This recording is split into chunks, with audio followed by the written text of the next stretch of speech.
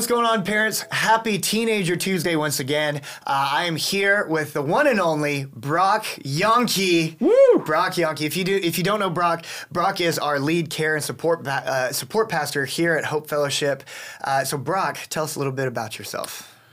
My name is Brock. Nice. It's a good start. Yeah, exactly. I have 3 kids that have actually gone through the student ministry program here at Hope Fellowship. They're all costing me lots and lots of money now in college, and so that's my experience is dealing with having no money ever again because of college expenses. So that's good. That's nice of you, though, being able to kind of pitch in. That's awesome. I love that. Is it? I feel like more of a sucker dad than anything else. So. Oh man, no. Yeah. Well, I'm sure. Well, hopefully they're appreciative. Well, but we'll see. We'll see. Yes, that's awesome. Well, we'll see. Brock is here with us because in December I did a survey that kind of asking parents what would be a few things or a few ways that we can best resource you. What are some topics to best resource?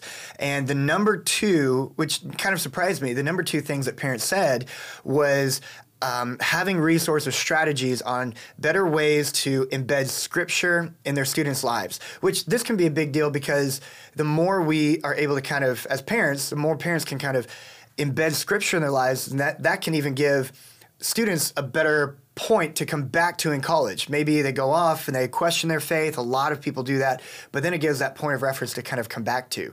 So you are one of the biblical scholars here at Hope Fellowship. So I thought it'd be great for you to kind of be able to speak into that. Yeah, I think it's so important because it seems like a lot of faith today is based on feelings, based on kind of experiences or whatever. And those things are all wonderful. It's a beautiful part of Christianity. Yeah. But really, there has to be this bedrock foundation of Scripture that kind of guides the whole thing because our experiences, our feelings can take us in different directions, but Scripture kind of has to be a big foundation. And so one of the things as I look back on my parenting is it seems like, especially as the kids get older, like the ability to just sit down and lecture to them starts to lose a little value. Like they're not excited about getting lectured to. But there's one thing that seems to always just speak volumes to them, and that's when we model behavior. Okay. And so it's not like we're teaching it by the way we live, which is a very biblical idea that like it's like people can say one thing, but living it is a true sign of like they've really understood something. And so one of the things when it comes to Scripture, I think it's so important that we as parents kind of draw that circle around ourselves, first of all, and say, what is my scriptural life like? Am I gaining influence from the Bible, or am I just basing my experience on things? And so I think that's the first step for us as parents is to kind of think, is Scripture influencing me and making sure that I'm doing okay in this area? And one of the things that I found as a great resource, because sometimes Scripture can be a little difficult to understand, or like, well, I don't understand the context. There was a document written a long time ago.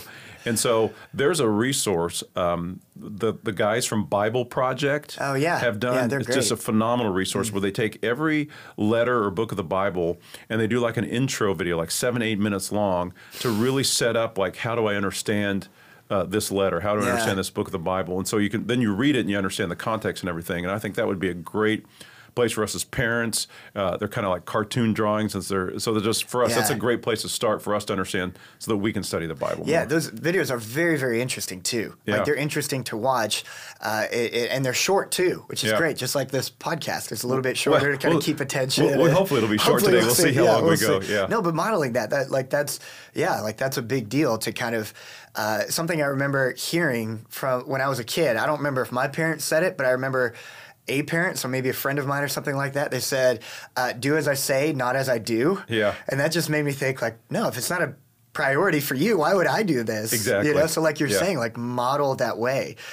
So as parents kind of model that and it's this internal dialogue, like what can that look like as for them? Like how can they, I guess, express that to teenagers to make that interesting to even maybe even just show them, hey, I'm doing this. Yeah, you know? and so one of the things, I mean, we don't want to just go out and just like, I'm going to start reading my Bible so everyone can see me, because that's kind of, not necessarily a biblical idea. Like, look what I'm doing. But at the same time, we want to model that for our family. And so, having devotions consistently, maybe they see you reading the Bible, or maybe even just conversations about, hey, I was reading this in the Bible today, or I was watching this video and I had no idea that in Galatians there were these false teachers teachers that were coming along. So Paul was writing to, whatever it would be, or like, this is a great understanding or philosophy that I picked up from Scripture. Just kind of like letting that, kind of season our conversations. So we're not just like seeking out lecture times, just kind of who we are. It's modeling. Because one of the things I've noticed in a lot of my relationships at home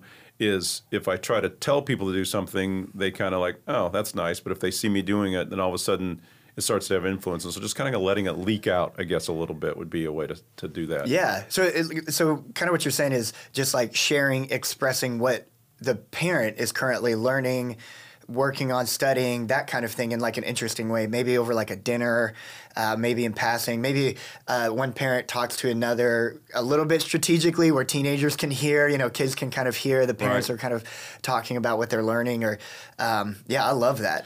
And the other thing too is like I've seen a lot of times that so a lot of therapists I've talked to talk about if we can have about 20 minutes of consistent time where the phones are off, the TVs are off, all that kind of stuff. And so it really bodes well for like a dinner time. Like, can we have a meal pretty consistently together throughout the week? And that's a great time just to kind of let that stuff leak out where we're just having conversations and saying, here's what's going on in my life. And so we're not getting in front, getting a pulpit, getting a lectern and saying, here's what's going on. We're just kind of doing life together, turning off those phones, turning off the TV and just having conversations. That Scripture talk kind of just naturally comes out if that's something that's inside of us. Yeah, I love that. So we have time for one more thing, and then this is actually a 2-week series. Okay. So we'll be back next week talking about this and kind of giving even more practical ways to kind of embed that Scripture. We've talked a lot about it. It starts with you today. I think it would be important to just kind of bring up this tension when it comes to Scripture and discipline. I know somebody that when they were younger, Scripture was kind of used as a weapon. Yes. The Scripture itself was almost used as a spanking paddle. That happens a lot. Yeah. So, the honor your mother and father. So can you kind of speak into that tension for parents then? Yeah, because I think that we do use it as a weapon, unfortunately. Like, hey, you're going to hell, basically, because you did this kind of that idea. There was an illustration I heard a long time ago that somebody talked about we can use Scripture as a velvet brick. So the brick piece is like we're using it to kind of punish, and then other times we swing to the other side of Scripture and like, oh, it's just all, just everything's nice. And everything's grace. We don't use it to guide and correct our behavior, which I think is part of Scripture. And so somehow if we can combine those two worlds together, that velvet brick where we're using it to guide and encourage, but we're also using it to correct our behavior. And so it's just kind of finding that balance. And I think, again, it starts with modeling, like, is that happening with me? Yeah. And then we start to kind of use that. So it's not used as a thing to punish, but it can be. But we're kind of living in both of those sides. Like, here's the beauty that God has given us through Scripture as well. Here's the beauty and the guidance that I think that we need to have. No, that's good. I saw a quote that talked about not using Scripture as revenge, but using it as restoration to help our students not think there's a problem with them all the time, but even more so like leading them to a solution. And Scripture leads us to all of those solutions anyways too. Yeah. No, that's good. Because there's a lot of beauty in it that's just encouraging and uplifting and wonderful, and we need to emphasize that as well, not just the kind of the punitive side of things. Yeah. So. No, that's good. So this is a good start. Parents, join us next week when we do part 2 of how to embed your student with Scripture. But signing off today, Brock. This is exciting. We practiced a sign off, so you can do this. You're not alone. God's with you, and so are we. Have a great week.